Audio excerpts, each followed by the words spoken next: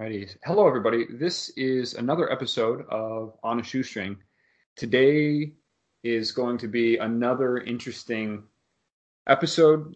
The interview will be with Eric Wiltsher, and he is a expat currently living in Slovakia, and he is originally from the UK. How are you doing, Eric? I'm good, Sol. How are you? Fantastic. It's pretty exciting to be doing a podcast with you because I've watched quite a few of your RTI episodes and I've always enjoyed them. Thank you. So, um, for everybody listening, can you tell us a little bit of your background in 1 to 2 minutes? Yeah, I'll try for you. I guess being a child of the 60s and in the UK, we had very little radio. So I'll stay with the radio side of things for now. And a very clever Irishman decided to put a radio station on a ship 3 miles outside of territorial waters. So he was outside government control. And the government then said, oh, we'll make it illegal for you to operate, work on, support, supply, advertise on these offshore radio stations. And as a young teenager, that made me very annoyed. And one of the things I try to do as much as possible is never get angry, get even. And it's far more fun getting even. So that sort of prompted me to become a radio person. I've had such a lucky career in that I've worked for really big stations like Radio Luxembourg, the BBC World Service, LBC in London, and many, many more. And now I look after Radio Tatras International in Slovakia, and we broadcast around the world. So that's the potted history. That's wow. I mean, pretty effective time there. 1 minute, 7 seconds. Um, no, that's actually really interesting. So looking over your website and everything, I didn't know about the offshore's broadcasting and what was going on with international waters. So that will definitely prompt some good history discussion for after the call. Okay, you're Um, on. so with your time as a radio broadcaster and then working with different news networks and everything, when did you start? Because looking at your website, you had stuff that definitely went back into the 90s, and there's some Oh, very interesting stuff. and before that as well. Um, I, I hate to admit this, but I was the young lad who nearly blew his parents' house up by building a little radio studio when I was probably in my late single years or early 13, 14 years old. Yeah. And I would listen to the radio and pretend to be a radio DJ. And that's how it started. And a few years later, I worked on some very interesting radio stations that didn't have a license. And I was also a mobile DJ. I worked in huge nightclubs in London. And the one thing that struck me all the time was that corporate radio was an absolute disaster. Yeah. And people spend more time looking after the shareholders than the listeners. Now, I know you have to look after shareholders, I do, but at the end of the day, the most important person in broadcasting on television or radio is actually the listener or the viewer. If you don't get it right for them, the rest of it falls to pieces. So I had some great peers over the time, people like Emperor Roscoe, people like Mike Knight, Steve Allen, to name but three, Yeah. who've taken me in and without chastising me too much, have looked at what I do and then tried to enhance that rather than kill it. And I have to say thank you to all those guys around the world that have done that for me. Yeah. Well, that's really great to hear. I know growing up as a kid, I think for my maybe 11th or 12th birthday, I was given a uh, hand winding radio that you would charge up and then you could tune it. And I remember listening to the World Cup over radio, which was really interesting. And Hmm. then also listening to, um, I guess I don't know if it's the World Cup. It wasn't soccer. It was baseball. I guess the World Series. It's been so long since I've been a baseball fan, but I've also listened to maybe the Super Bowl over radio, and Hmm. it was really interesting to think about the broadcasting of sports and trying to imagine what's going on and really depending on a scoreboard. But with your experience talking about corporate radio versus unlicensed radio studios and everything, how many radio studios were there when you were growing up? And has it gone down? Has it gone up? Or has there been a fluctuation over the decades? Well, I'll come back to a point you made earlier, and I'll do the studios in a second for you. Yep. The interesting thing is that your clockwork radio, as it was invented by a gentleman called Trevor Bayliss. And Trevor lived in the middle of the River Thames in London on a tiny little island called Eel Pie Island. And he was the most wonderful, charismatic character you could ever wish. Some people would say he was a little bit silly, but he wasn't. It was because his brain was always doing things. And he went, believe it or not, from your clockwork radio, he went to shoes that when you walk, charge up your mobile phone. And that was my dear friend, not with us any longer, Trevor Bayliss. Yeah. And going on to the studio thing, today there's a much larger proliferation of studios, primarily because of digital and the internet. And it means that, whereas before, I mean, I can remember looking at budgets of £50,000 for a studio, whereas today you can make a really high quality studio for a couple of thousand. It doesn't include transmission, that's just making the programming. Yep. Now, with that lower cost, it invites so many smaller groups to have community radio, local radio, campus radio, and on it goes. And so the amount of radio stations there are now is much higher. It doesn't always mean that the choice is greater, because unfortunately with the higher numbers becomes what I call vanity radio, which is radio that's produced for the owner rather than the listener. And you find they're very much here tomorrow. So you get a complete rollover of stations all the time. But going back to your point of listening to the Super Bowl or the World Series, the one thing that radio can do that television can never do, and papers have no chance of doing it, is radio can paint pictures that television can only dream of. And I say that because, and I'll share a silly story with you. I was once broadcasting in Holland, just outside of Amsterdam, in a small town called Herhugowaard. And it because we were doing a satellite program, Yeah. and we had people from all around the world there. Now, one guy kept walking up to me. He said, "Where's Lee?" I said, "He's over there." "Where? I can't see him." And it suddenly, after shortening the conversation a bit, it suddenly dawned on me that during every program I'd done on this guy's radio station, I depicted Lee as, several £100, bald hair, spotty face, with a beard, which was completely the opposite of what Lee really was. He was sort of low hundreds in pounds. He got a full head of hair, no beard, and a very good complexion. But radio was painting that picture that the listener was actually hanging on to. And in their mind, they'd built up an image of Lee which was completely different. Now, that's one thing that radio can do, another medium can't. It can paint pictures for you.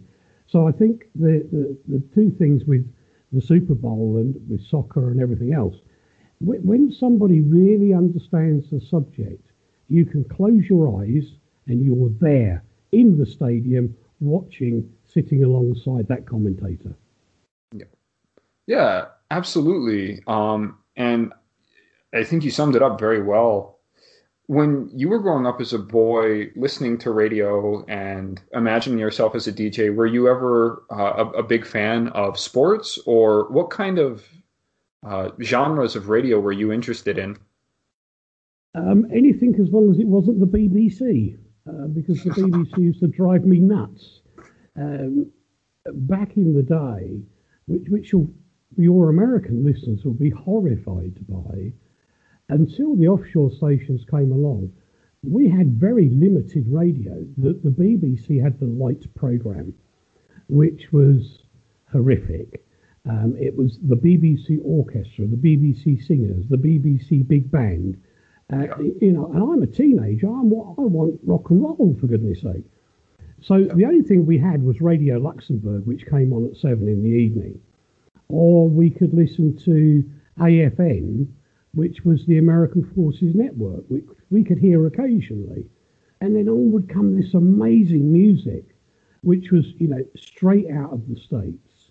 And you would hear the great blues and soul and rock and roll and pop singers. And you're just sitting there going, wow, I got to do that. But later on in life, it became more apparent that I was not the best music DJ on the radio. And I wasn't. I make no bones about it. I can produce the stuff. I can, work with the presenters and make it work. But my forte was talk radio. And I found myself listening more and more to speech radio, getting more and more annoyed with people and going, I can do better than that. And eventually I got a lucky break and did. And I will say that sports commentating, which I have done, is one of the hardest you can ever do. It's terribly difficult because every enthusiast at home is an expert.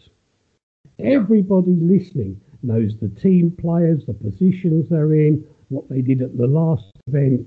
And in England, they're affectionately known as anoraks, or overzealous people.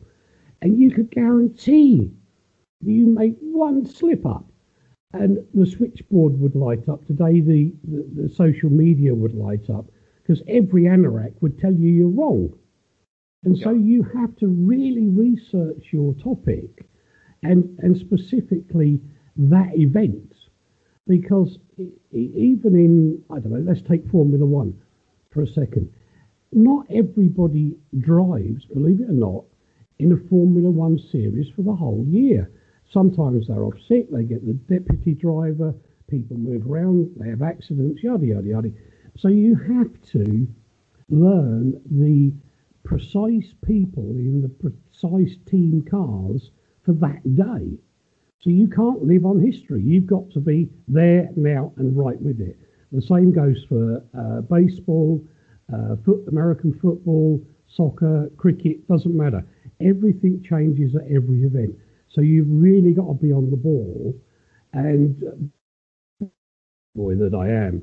I found that whilst sport is fantastic because the adrenaline is amazing, when you get into sport, talk Q&A, you're actually having, like we are, a conversation with someone. And it's fantastic. It's absolutely amazing. And you can have dialogue with somebody back in the shortwave days or in the internet days of today. Somebody can be in Japan. They can be in India. They can be in the Americas. They can be in Australia.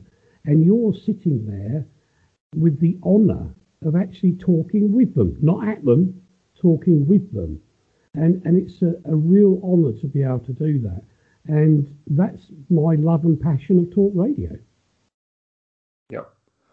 So that's actually there's a lot of really great topics there, and only recently have I started getting into Formula One thanks to the internet. But thinking about shortwave radio versus the internet, which do you prefer? Do you prefer the older shortwave radio, or do you prefer the newer live broadcasting with internet streaming? Oh, by far internet streaming. The reason being that This is an absolutely true story. I had the privilege of working with BBC Engineering when they finally accepted me. And on one particular occasion, the eco people listening are going to cry.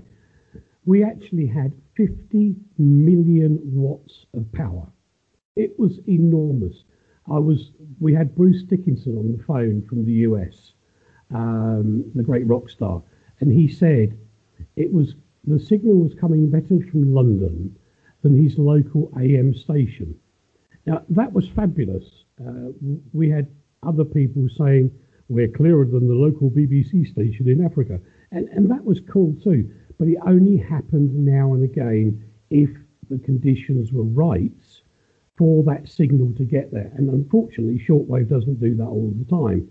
Right. Whereas with internet today, not when it first started, today, it has matured, the connectivity's improved. Even in the last 2 years, it's improved tremendously. So that when you turn your radio on in Australia or in Russia even, because we have listeners there, and even in the Africas, because there is a myth that there is nothing in Africa in terms of internet. There is, it's huge. It's just not enough equipment there to do the job properly, but that will come. That will come. The cost of actually listening now is so low. I mean, literally go onto eBay, get an old computer for like $20, turn it on, and you can listen to the radio, which is as cheap as buying, a really rubbishy radio from a local store. Right. So the internet gives you much better quality when you're actually responding to a listener, which is the key point. They can hear the whole of the conversation rather than, hello, nice talking to you. Right. Because you can actually hear the whole conversation. That's the future. Digital is the future. There's no two ways about it. Yeah. And whilst there will always be some old thinking people, and I say that as a 65-year-old in June, there will always be some old thinking people who go, oh, we must have analog, No, you don't. You can broadcast as strongly, as efficiently on the internet and digital technology, even satellites, as long as you do it properly. It can match and in many cases be better than certainly shortwave because you can hear it, and even better than because I don't know if you ever listened to a thunderstorm. The thunderstorm goes and all you can hear from your radio is static. Right. You miss half of the conversation. Whereas on the internet, going through your Wi-Fi or Wi-Fi in your car, which is commonplace now. I can drive all over Europe with the internet in my car. It doesn't stop once. Yep. And because of that, I get quality out to my listeners. And hopefully, by doing so, I can get more information to them. And that's the joy of the internet. Yep. Well, and I think that's been one of my favorite things about watching you as a broadcaster with RTI. You are definitely very engaged with mentioning people's names and then also taking questions. And that's always been a really endearing experience. And it's really cool to know that the relationship as a listener to you as a broadcaster is recognized, and that there are, as you're going through international conversations and sharing information and feelings with others, that you're listening and you are live time responding. And one has to. The problem with some is that they go on the radio and in actual fact they talk too much rather than concentrate on the listener. And the other thing to remember is I am no better than any of my listeners. They are all the same as me. 2 arms, 2 legs, if you're lucky, 1 head. And we're all the same. So if I want to be disrespectful, which I hope I never am, I would just be like most of the presenters and go, oh, thanks a lot, so bye. and they cut you off in midstream, or they don't read your message, Yeah. or they dismiss your message as if it's unimportant. Now, the person that bothers to call or write or message to a live show, wherever possible, now you can't do it all the time because it's physically impossible with the time you have, but for the most part, you should respect the fact that these people have made the effort to communicate with you. And let's face it, if you're in a coffee shop or a bar or restaurant and someone walks over to you and says, "Oh, hi Sol," what do? You don't turn your back on them, do you? You talk to them. And Typically. That's how radio should be. Yep. You've actually got me laughing now. There was typically, yes, I do say hello and have a conversation with somebody if they approach me in a coffee shop. But there was one instance while I was working in Japan, and I was sitting in a coffee shop, and I had a woman come up to me, and she said, "Excuse me." She handed me a card, and then she immediately put her eyes to the ground, and then like quickly walked out of the coffee shop. And I had gotten a like a business card for I don't I Are we talking about a working lady? it wasn't a working, it was a Jehovah's Witness card, but like so I mean just the irony of it, and I don't really want to probe too deep into religion or anything like that, No. but just the like that interaction of like, "Oh, excuse me, here's a business card to make contact with the local branch of Jehovah Witnesses," and then just immediately leaving. Like it had me like thinking about the scenario and thinking that you can't understand the values or the faith or the personalities of people when they hand you information and then just kind of run away, and it's something much bigger and deeper than that. Well, you've actually raised a good point yourself there, because when we're on the radio, in all fairness, I have no idea. I ask regularly where people are so I can try and get a feel for them, because obviously when you're conversing with three perfect examples: Australian English, American English, UK English. They are all different. And I've studied all three.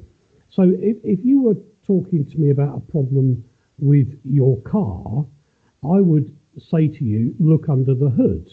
Now, an English guy, I would say, look under the bonnet, because that's how you respond to them in a way that they can understand.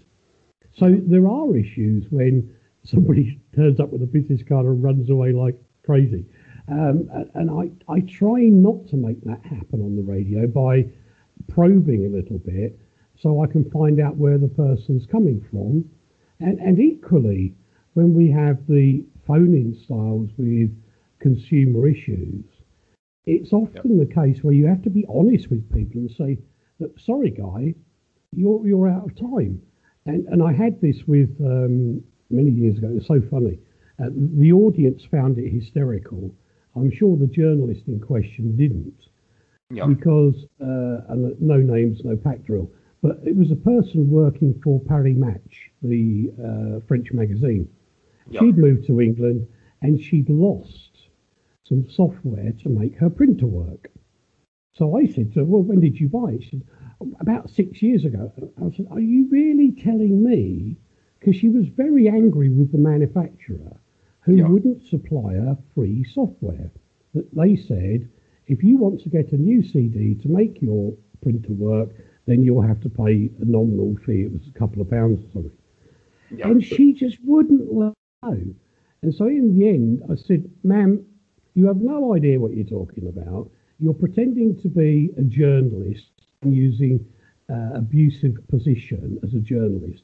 I think that particular company have done the right thing, and you can either go get a new printer or pay them for the..." And we put the fader down. I was there for 5 more minutes, Sol, ranting about how bad this company was. And every now and again, my co-host and I would fade her up because we didn't cut her off. We could just see her talking because the little light was flashing. So we'd fade her up and we go, "You're still going on," and then she'd start again. It was unbelievable. And then we would cut her off, and in the end, we cut her off completely. The audience were in absolute stitches. They were laughing. And most of them said, about time somebody told these people they cannot expect everything for nothing for the rest of their lives. And you can't. So there's an equal and opposite side to your question, where yes, you do engage, absolutely. But you also have to know when the end of the engagement comes. And at that point, you have to say, look, this isn't going to work. I'm out of here. See you later. You do what you want to do. But I would say that's 1% of the calls, if that. The rest of them, and I think the other side of it was one night we had a caller from one of the senior universities in London, and he was about to print the examination papers for the university students, and the printer died. Now, for some bizarre reason, he couldn't get hold of his IT people. I obviously didn't know their huge network, but I managed to talk this guy through, and he was a professor, not a technician. And I managed to talk him through, and you should have heard the scream of delight when this huge printer that he got his laptop plugged into started to print, and really you could hear it, it was really high speed, print off these final question papers for the students. Now, that made the London Evening Standard as a news documentary piece, which was cool. But the real fact was, we had several thousand students who were able to sit down at 9 o'clock in the morning, open the papers, and it was there. That's what radio can do. Well, that's actually, I think that's a really great story. And I think that that's another wonderful thing about the internet. And then thinking about the differences that we've made between shortwave radio and now live stream high bandwidth radio is the effectiveness of people, because you were based in Slovakia while you were doing this, right? No, at that time I was in the UK. I was in London. In the UK. But I mean, it's very exciting to know that there are virtually no boundaries for ideas and no boundaries for help, as long as there is the internet and some mutual form of communication. And it's like, I wish that there was more quality broadcasting, because I feel like the last 3 years have been really chaotic with where the internet has gone. And I'm really glad that podcasts have kind of risen, or even live streaming radio have risen as a medium as for people to enjoy, because a lot of times it's really hard to find information now with how technology's changed their algorithms to prioritize certain information and everything of that sort. But if we were going to talk about information, when you do your live streams, do you save and back up all of your information, or do you save for a certain period of time and then move on and get rid of all your data? Do you mean the actual programming? Yeah, the programming. No, that's retained. There's two things I've come to, and you raised a really good point in the middle of all that, which actually is very prevalent to Wednesday, the 13th of February this year. Because it's UNESCO's World Radio Day on the 13th of February this year. And we're involved with that. And our submission to UNESCO was based upon being able to supply information to listeners and others in such a way that, for example, not everybody can afford an internet television because they're still quite expensive in many places. Yeah. But if you have a television with certain connectors on the back of it, it doesn't matter which ones. It will be techie from it, and even be an RS-232 on the back, as long as it's got a sound input as well, rather than HDMI. You can actually get a television with an older connector on the back, go to somewhere like the auction sites, and you will find on there lots of old laptops with broken screens. And it's not worth fixing them. They end up on these auction sites for maybe $30. They're useless to most people, but to me, they're actually wonderful things because you can plug one into the back of the television, have a wireless keyboard and mouse, and you've now got a fully operational internet television for $30. Yeah. Now, isn't that amazing? And it's so simple. And it opens up a whole world of radio, television, and print that your television can only dream of doing. So there's a lot of technology we do keep, or the reporting of it. Some of it we regurgitise every now and again. But in truth, everything that we do is archived away, and we're into terabytes of storage now of programming. And I'm very flattered because a lot of the programs I lost over the years, but they've started reappearing on Mixcloud and YouTube, where the listeners and viewers have put my old TV programs and radio programs up on the net for everybody else to see. And you know, I'm very humbling when people do that. But we do keep everything. We try and update stuff. We don't necessarily web all the time because data today can be very, very out of date and mislead people in 4 or 5 years' time. So we will pull it out if we need it. We do have it. I have interviews with people going way, way back, and I think a couple of them. One was a fantastic interview that I did with Joe Barbera from Hanna-Barbera, and that was 40 years ago. And to actually interview Joe Barbera at the time was an unknown thing. I also had the honour of interviewing Wilma Flintstone, better known as Jean Van der Pyle, although she's not with us now. You know, to have Wilma talking, screaming, "Eric, get the dog in," or something, as she did, was quite fun. So we do all of those things. And equally, we have recordings of being Goonhilly Earth Station, where the first Telstar pictures were received. And we were there doing broadcasting, and we've saved all of that. I don't know why, but we have. But sometimes it'll come in handy. Hopefully, it's a little piece of broadcast history that can be put onto the YouTubes of this world and maybe entertain somebody, we hope, in a few years' time. Yep. Well, thank you for all of that. And then just to maybe probe into a couple of minutes here. So with radio broadcasting and just kind of the culture around it, if you had to describe corporate broadcasting, private broadcasting, or anything like that, what kind of footwear would you say?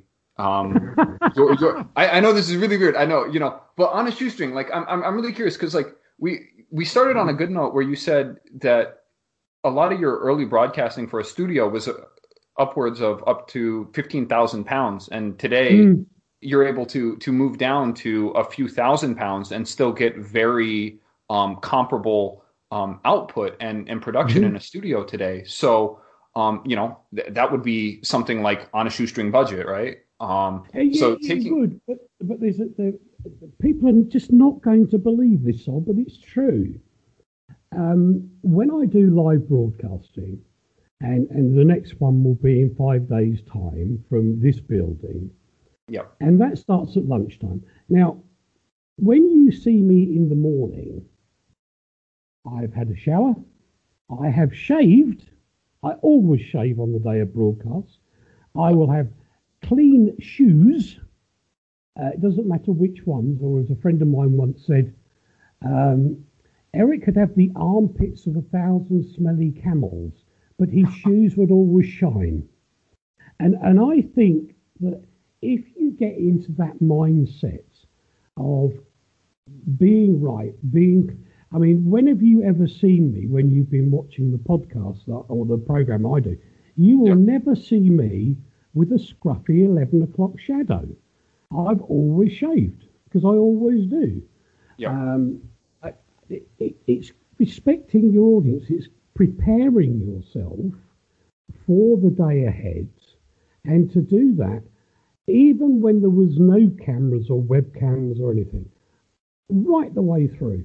If I'm doing a broadcast, I prepare me properly so that I'm prepared for the audience. And that includes having a shower, get shaved, have a drink before you start, getting yourself ready.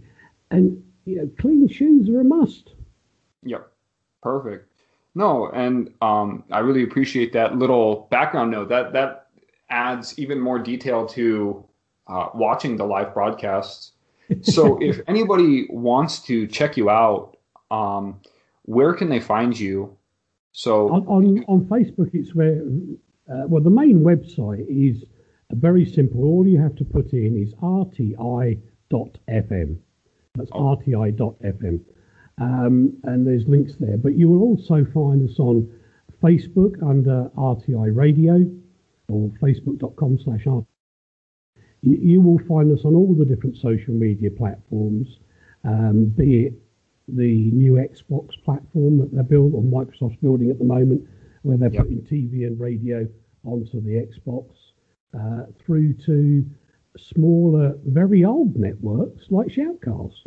So you'll find us all over the place. But if you get stuck, the easy one to remember is rti.fm, and you can go from there to just about anywhere. Perfect. I will make sure to share those links in the description and everything when the episode gets up. So without a doubt, I want to say thank you for letting me probe your mind, and thank you for some great stories. It definitely adds a lot more detail and just enjoyment of who you are as a broadcaster. Thank you. That's very great. We look forward to you being there on Friday, young sir. Well, thank you for the obligation. I will be around. All righty. I'll talk to you later. Take care. Have a good one, Sol.